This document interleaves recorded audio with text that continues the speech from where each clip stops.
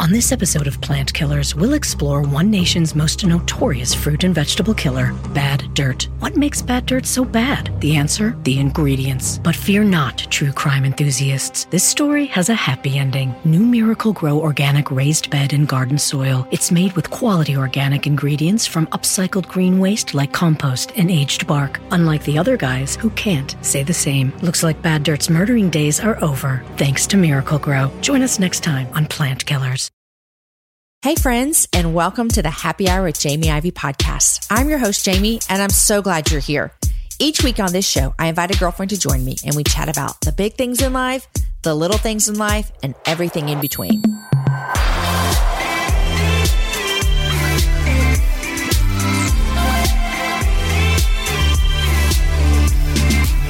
You're listening to a special edition of the Happy Hour with Jamie Ivey podcast called Your Last Decade.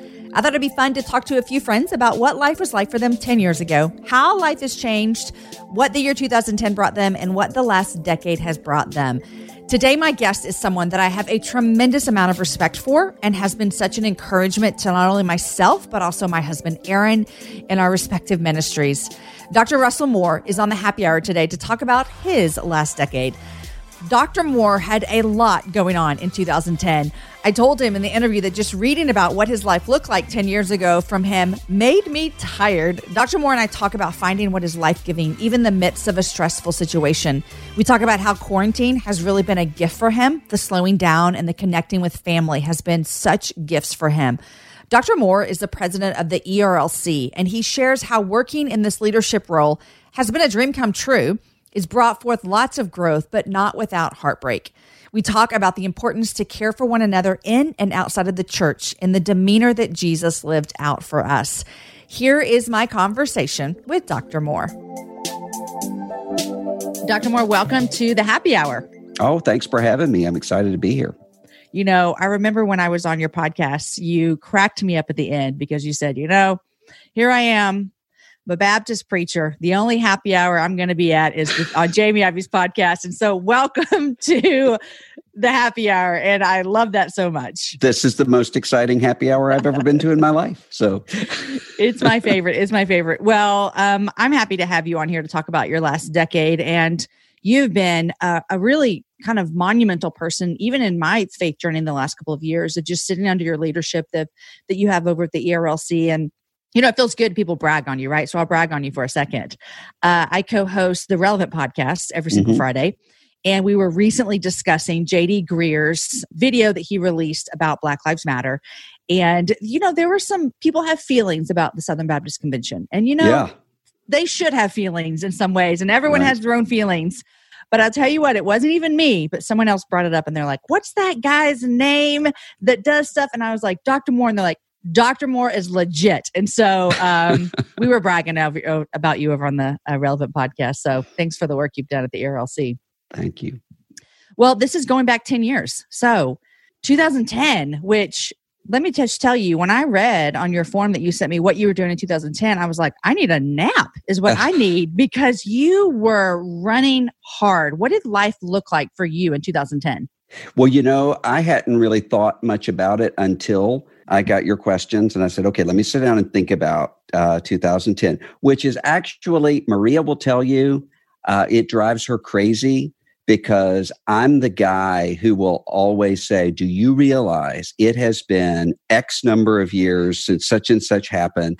And that many years from now, we're going to be whatever age. And, she does not like this, but I love to do it. But when I sat down and wrote it out, I realized, good grief, there was a lot going on. I was provost, chief academic officer of a seminary and the dean there, and a professor teaching more than a full load.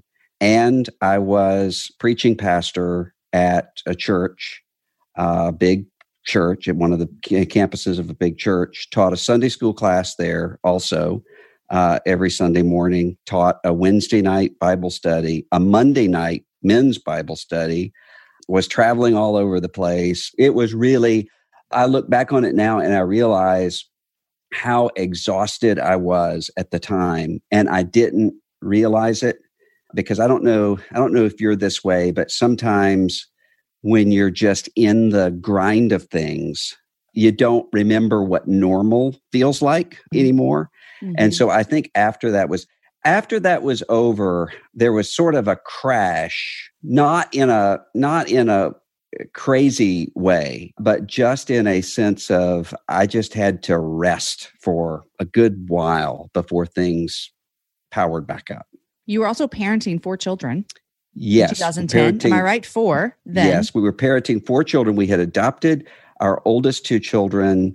So they would have been about 8. And then we had 2 more, the more typical way after that. So they were all small. And then in 2010, I had just finished a board meeting. It was really hectic. And I was on the couch, just exhausted. And Maria walked in and said, "Hey, I don't know if this is the time to tell you, but I'm pregnant." So we found out that the 5th one was coming 10 years ago. So I love that. I don't know when's a good time to bring this up, but yeah, we're going to have another baby. I think you even said that you enjoy this kind of looking back and looking ahead. And I've noticed a lot with this episode of Your Last Decade of people looking back, you can see things a little bit more clearly. And you've mentioned just now that you were running at a really hectic pace. At the time, did it feel doable, or did you feel, I don't know that I can sustain this much longer? No, at the time, as a matter of fact, a lot of what had sort of accumulated out that looks like a lot was actually my way of coping with the rest of it.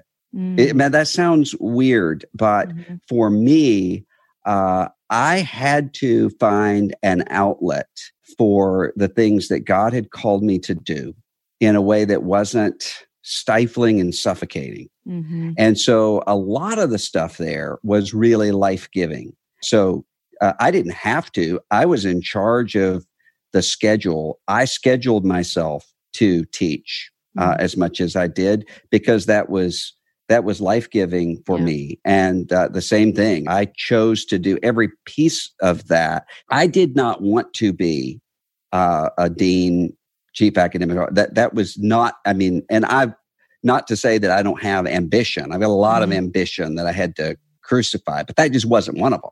Yeah. And I'd known a lot of people who said, I just saw their lives and they were, just really jazzed up about sitting down in accreditation meetings and things like that. That's just not me. Yeah. And so this was, a lot of this was fine. And I had, in the sort of central job that I had an incredible amount of stress. And so the way that I coped with the stress was by adding a lot of life-giving things to it. Mm-hmm. And I'm not sure that was the wrong way to do it. Yeah. I'm not sure that I would have known any other way to deal with it at the time. We're recording this in the middle of June and it's 2020, and 2020 might go down as like the craziest year of either one of our lifetimes that we might live. Well, I shouldn't speak too soon. Like there's a lot that could happen, but it's been a little crazy and quarantine. And you were mentioning, off air that it's been great and you've been productive. Are you someone who, like, I'm thinking about my husband when we first went into quarantine, the way he was kind of quote unquote coping with, I don't know, my job is already different now. So he was like creating new things and doing things. And that was life-giving for him as well. Have you found that to be true in the midst of this season?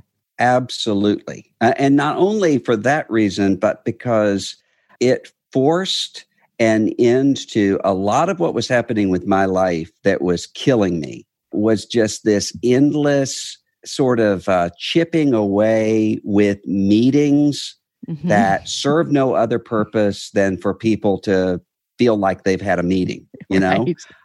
And a lot of travel, and a lot of times travel that really wasn't accomplishing what I would want it to, all that sort of thing.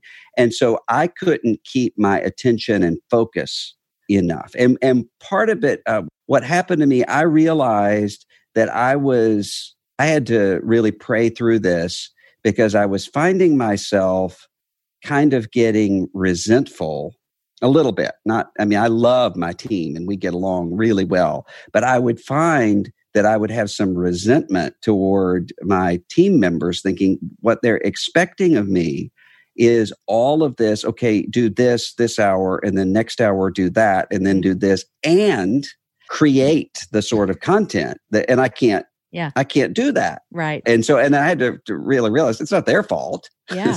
This is my fault. Yeah. But quarantine sort of enabled that to shut down to such a degree, and in a way that could cause me to do the things that God has really gifted me to do. So I have written more in quarantine than I have at any time. I've produced more stuff. I've been involved in more stuff.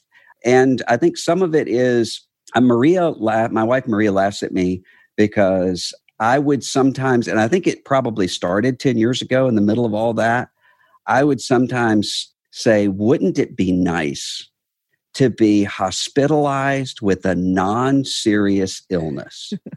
And she would say, really? Or to say, wouldn't it be nice if there were a blizzard that would just totally immobilize everything and we're stuck here in the house?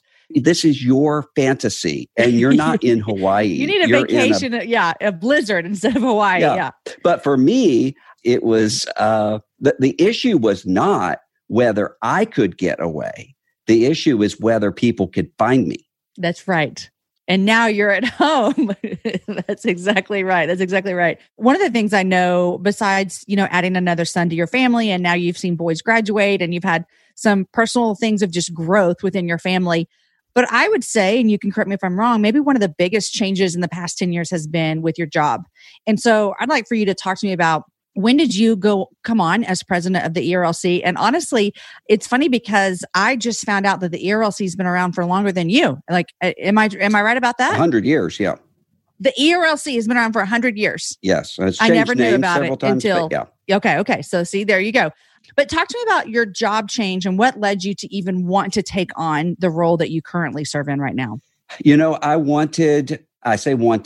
I remember thinking as a 19-year-old, if I could have my dream job, it would be president of it was called the Christian Life Commission then, but the ERLC. Are you serious? Yeah. That's kind of sad. No, I mean, I'm like, it's just weird to hear someone say their dream job at 19 and then to be living it, 3 or 4 decades later. It is, but I think that one of the things I always kind of thought somehow that I would end up here. Mm-hmm. And I don't even know why. I just always did. And I remember in 2003, when I was really young, there was a rumor going around that the then president of the ERLC was going to be moving to something else and that I would be, a rumored candidate for that position. Well, he didn't. And I remember thinking, oh boy, wouldn't that have been great? And that sort of is gone now. That dream is gone now. I look back and say, thank you, God, because if I had come into this role at that age in 2003 and 2004, I don't know what would have happened to me, but it wouldn't have been good. Mm-hmm. Yeah, I couldn't have handled it then. Yeah.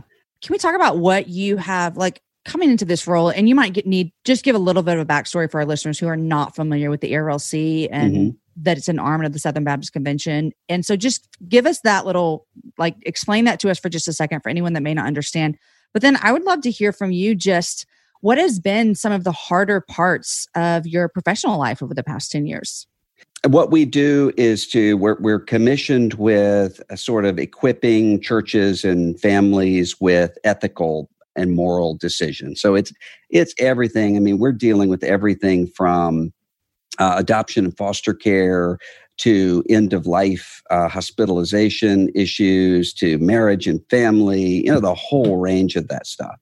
And then to speak out from that viewpoint to the larger world. So dealing with government, domestically and foreign governments as well, culture. I do a lot with the tech industry and people like that with thinking through ethical and moral decisions. So it's a lot of different things that happen under the same umbrella. What has been some of the things that you have been most surprised about in this role that you've seen, that you've maybe had to deal with or that you've had to walk through with over the past decade? There's some things that I'm going to talk about at some point that I'm not ready to talk about yet. just because I'm just not ready to process through them yet. But I will say, I was talking to my kid's school one day. It was, Dad's career day or whatever. And so I had to come in. And one of the students there in the school raised his hand and said, "What is it like to be in the lion's den with the secular media?" So when you're on, it has to be just absolutely anxiety provoking to be on CNN. And I said, that's actually the least stressful thing that I do. The people that I deal with in the outside world, even when they completely disagree with me, usually are people trying to do things the way that they see best, and we can have really good and productive conversations.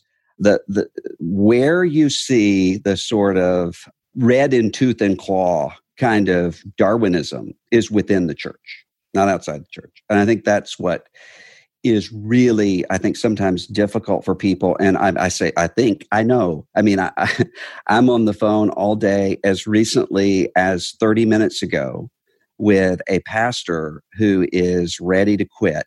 And the reason he's ready to quit is not because he's dealing with his mission field in the outside world. It's because he's dealing with some really awful things within the body of Christ. That's a hard thing. And then what's harder too is sort of seeing behind the veil at some of the things that in this sort of role you see. And you find, what I've learned to find is that sometimes people or institutions that I respected and admired, it's hard to see some of that behind the veil. And I've seen a lot of people that I was sort of taught to be dismissive of, early on, that as I came in closer to realize, wait a minute, these are the real deal people. I mean, so for instance, I remember the first time that I started sort of realizing this is working in the orphan care movement about 10 years ago. The first time that I ever did something with Rick Warren, and in the sort of theological tribe that I was in early on, Rick Warren was just sort of dismissed as being a church growth pragmatist or whatever. Well, he's not, for one thing. He's not a market-driven guy at all. And when I first went out there and was with Rick and Kay Warren and saw the theological depth of Rick and the fact that Kay is one of the smartest people that I've ever met, which I was not surprised by that, but she's also one of the most effective personal evangelists with people who don't have a lot of contact with Christianity. I realized, wait a minute, these are people that I was taught to be dismissive of, and yet they're the real deal. And I have had that happen. I cannot tell you how many times where I have seen people who on paper, it's kind of, I was just reading Kierkegaard earlier today talking about the difference between the menu and the meal. And I think there's a kind of American Christianity that has the menu, which is all the I's dotted and T's crossed and everything's down on paper. And so you sort of divide people up into who gets it and who doesn't. But that doesn't have anything to do. You can starve to death with a detailed menu in front of you. The question is whether or not there's anything to actually nourish. Yeah. And so I was really surprised. I mean, when I was at the really darkest time of my life in ministry, the people who were right there with me through all of that, people like Beth Moore, that, I look back when I was in my 20s and sort of in this sort of tribe, Beth Moore would have been dismissed as, all this sorts of, and I was just wrong. And so that was one of the things that the Lord has really taught me. If you don't know it, guys, I'm a Texas girl through and through. I've lived here most of my life. I was born here and I love traveling. Here's why I love traveling throughout Texas, because it has a vast landscape of cultures, regions, destinations, and activities, which means there's an infinite number of different travel experiences. And no two travelers are exactly alike, and it means that no two trips should be either. If you're a beach person, well, you can have fun under the sun with Texas's 350 miles of coastline. If you're more of a rugged vacation type, there are campgrounds, hiking trails, and state parks galore. And foodies cannot get enough of Texas's world-famous barbecue and Tex-Mex. Enjoy live music, visit internationally recognized art museums, and check out thrilling cowboy experiences. And now, Travel Texas offers a one-of-a-kind online trip builder that allows users to generate a custom, visually led trip matched to their unique interests. Guys, come visit my state. Visit traveltexas.com/getyourown to get the only trip to Texas that matters. Yours. That's traveltexas.com/getyourown.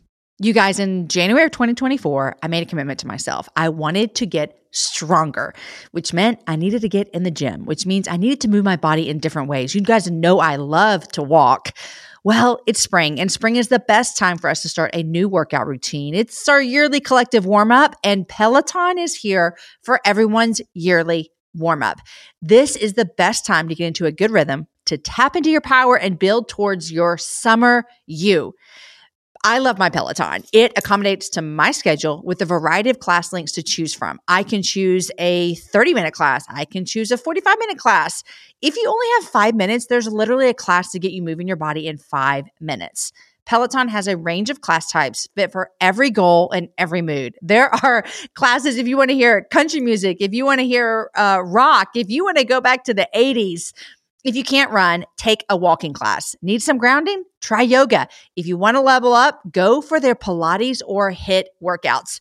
Here's what I love is that you can move at your own pace. And that is what I'm learning that my body needs right now. It needs to move at its own pace. Peloton makes the process easier with personalized recommendations and guided programs that take all the guesswork out of working out. You guys, we think about so many things during the day. Let's take the guesswork out. Let's jump right in and let's keep our fitness journey fresh every single day. Peloton has everything you need to get you where you're going. Whether you prefer to run outdoors, row or ride at home, or strength train at the gym, Peloton has something for you. I personally love a good 45-minute hip hop class. It gets me moving. It gets me excited. It's my favorite genre of music. Just ask my kids. Get a head start on summer with Peloton at onepeloton.com. That's onepeloton.com.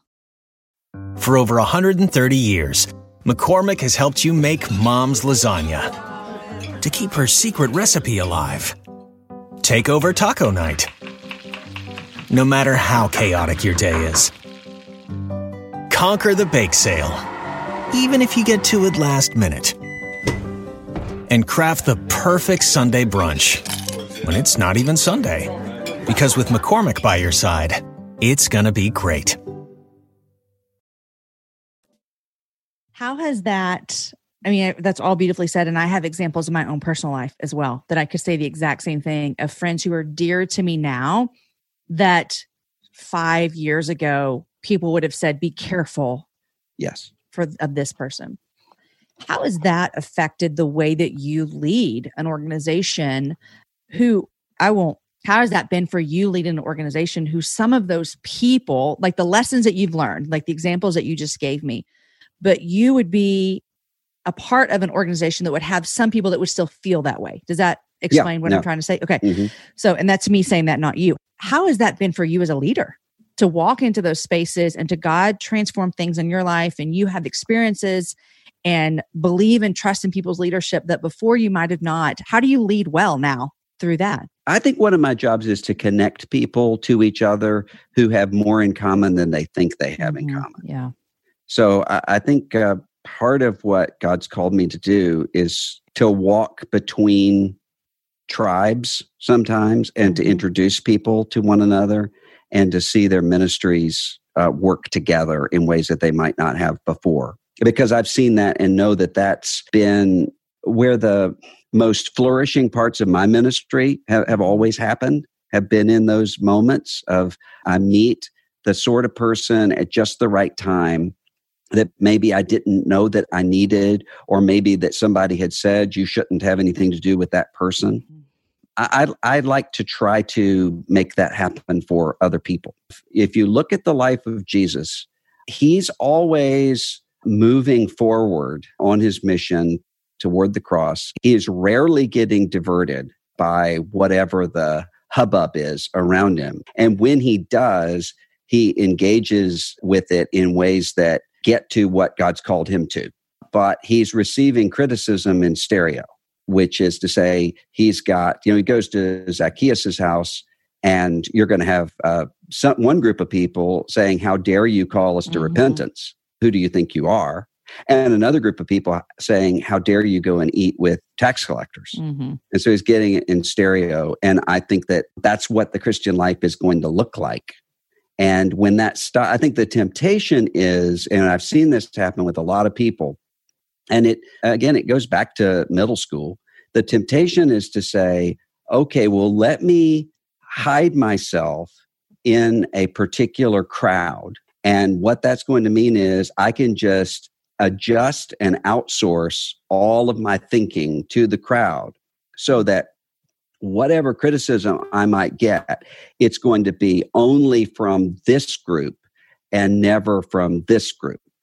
And so what ends up happening there is you don't have any leadership at all. You just have people who are following. And I have seen that.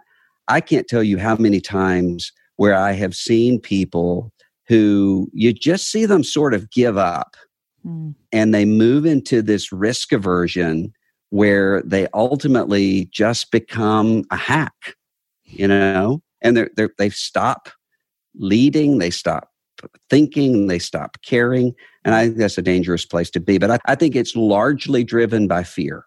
Yeah. And when you're describing that kind of give up and that I'm just going to play to this one group, I think I could say, as someone who has, a leadership role with podcasts and author, is that would be maybe one of my greatest fears, is that I would be more comfortable in the safety of what just adhering to one people could give me, because let's be honest, it does feel safer, I would assume. It feels safer, but it ultimately robs the people that you're trying to serve. Yeah. Because then you're just reflecting back to them what you think they want you to say. And you're also not helping them, because there are a lot of things that, for instance, several years ago, one of the big things that happened while I was in this job is same-sex marriage. And so I hold to a traditional biblical Christian sexual ethic. And I was going around and saying to people all the time, same-sex marriage is coming to the United States of America. It's coming to your community. So you've got to figure out how to minister in that world, how to hold to what the Bible teaches, and to love people who completely disagree with you, and to explain to people who think you're crazy why it is that you believe what you believe, and all those things. And I had people who would say, you can't say that. And I would say what? And I would say, you can't say that this is going to happen. And I would say, why? And they would say, because that will help people with to think that it's inevitable. And I said, you don't think this is going to happen?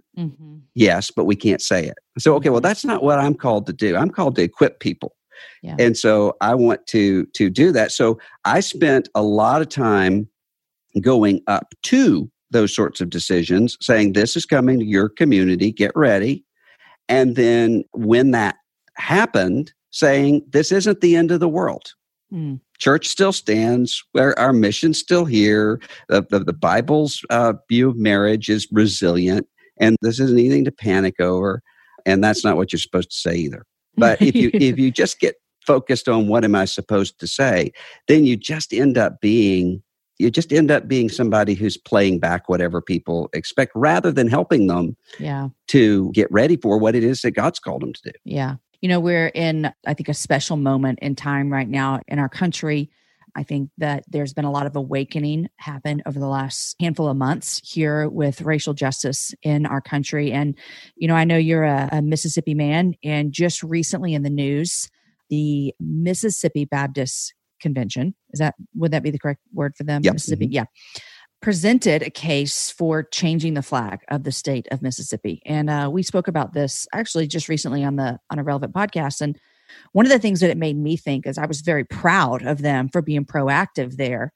How is leading the church right now been difficult for you in this scenario with racial justice? And it seems to be more difficult than it should be. And I mean that in the kindest way. There are some things that I kind of go, I don't understand why we're arguing about this as followers of Jesus in some areas. Yeah.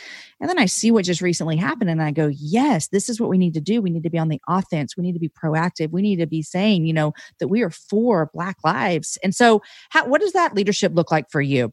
It is the most controversial thing. And I've been working in this area for 25 years of my life.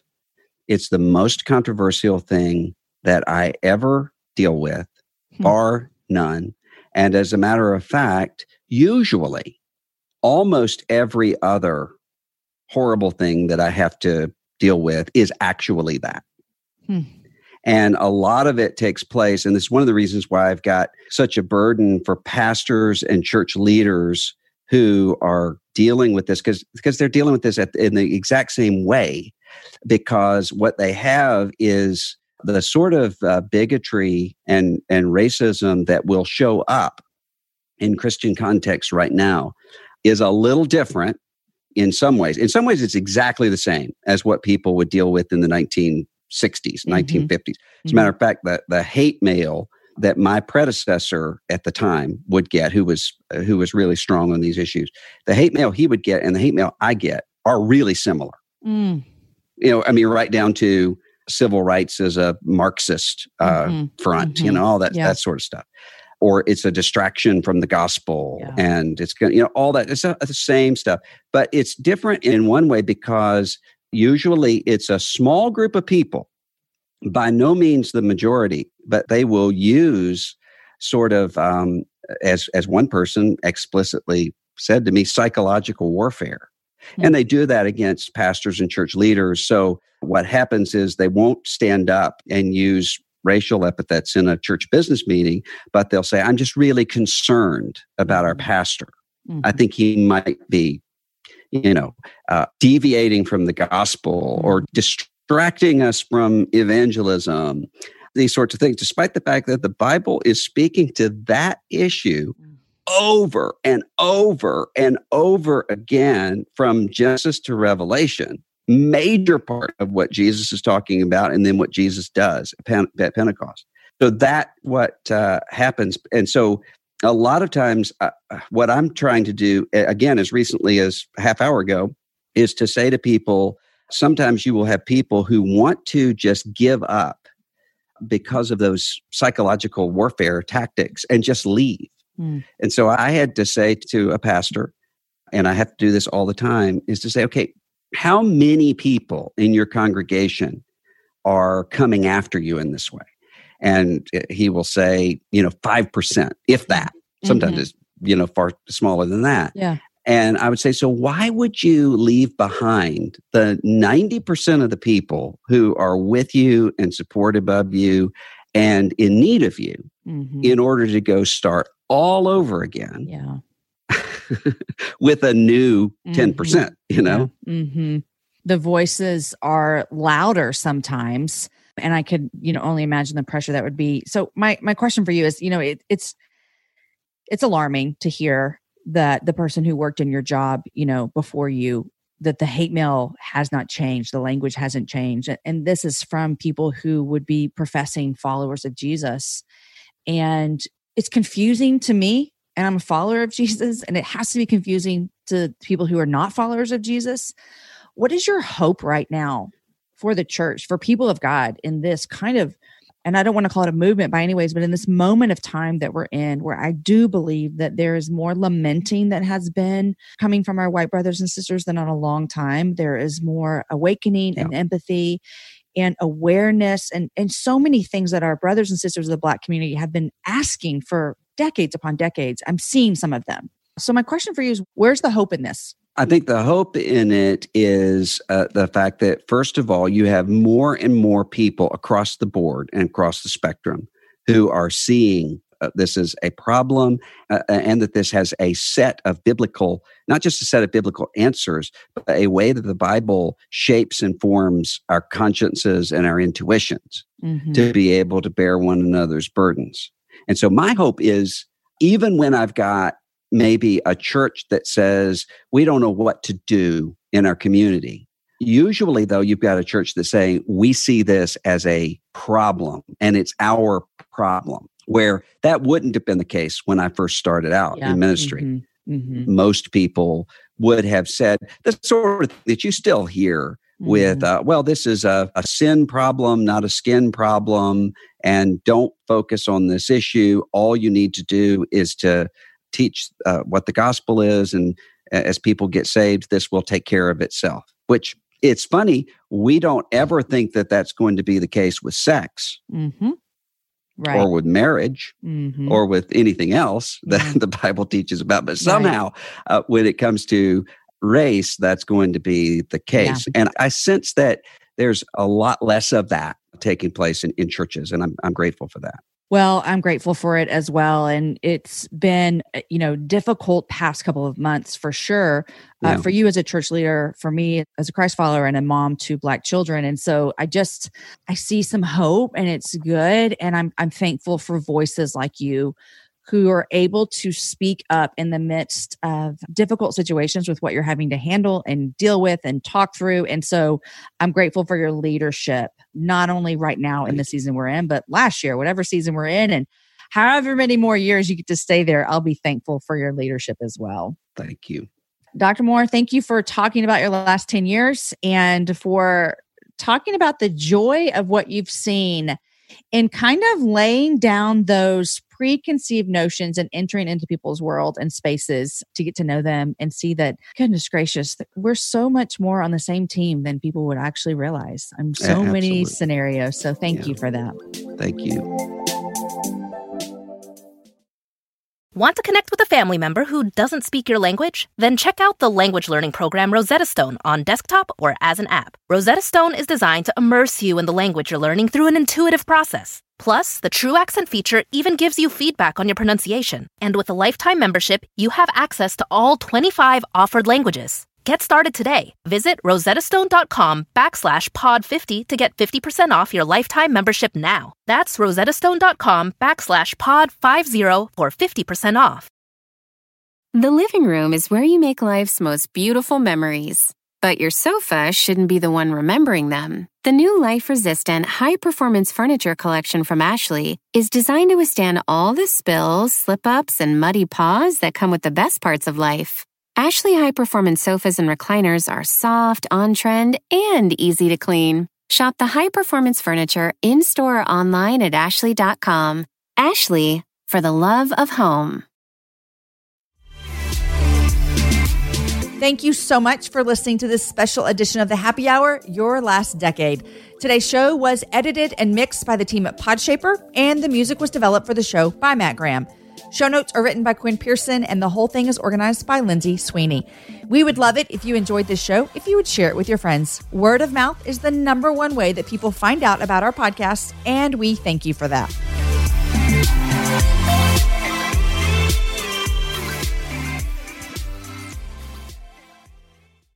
Whether you're a morning person or a bedtime procrastinator, everyone deserves a mattress that works for their style. And you'll find the best mattress for you at Ashley. The new Tempur-Adapt collection at Ashley brings you one-of-a-kind body-conforming technology, making every sleep tailored to be your best. The collection also features cool-to-the-touch covers and motion absorption to help minimize sleep disruptions from partners, pets, or kids. Shop the all-new Tempur-Adapt collection at Ashley, in-store or online at ashley.com. Ashley, for the love of home.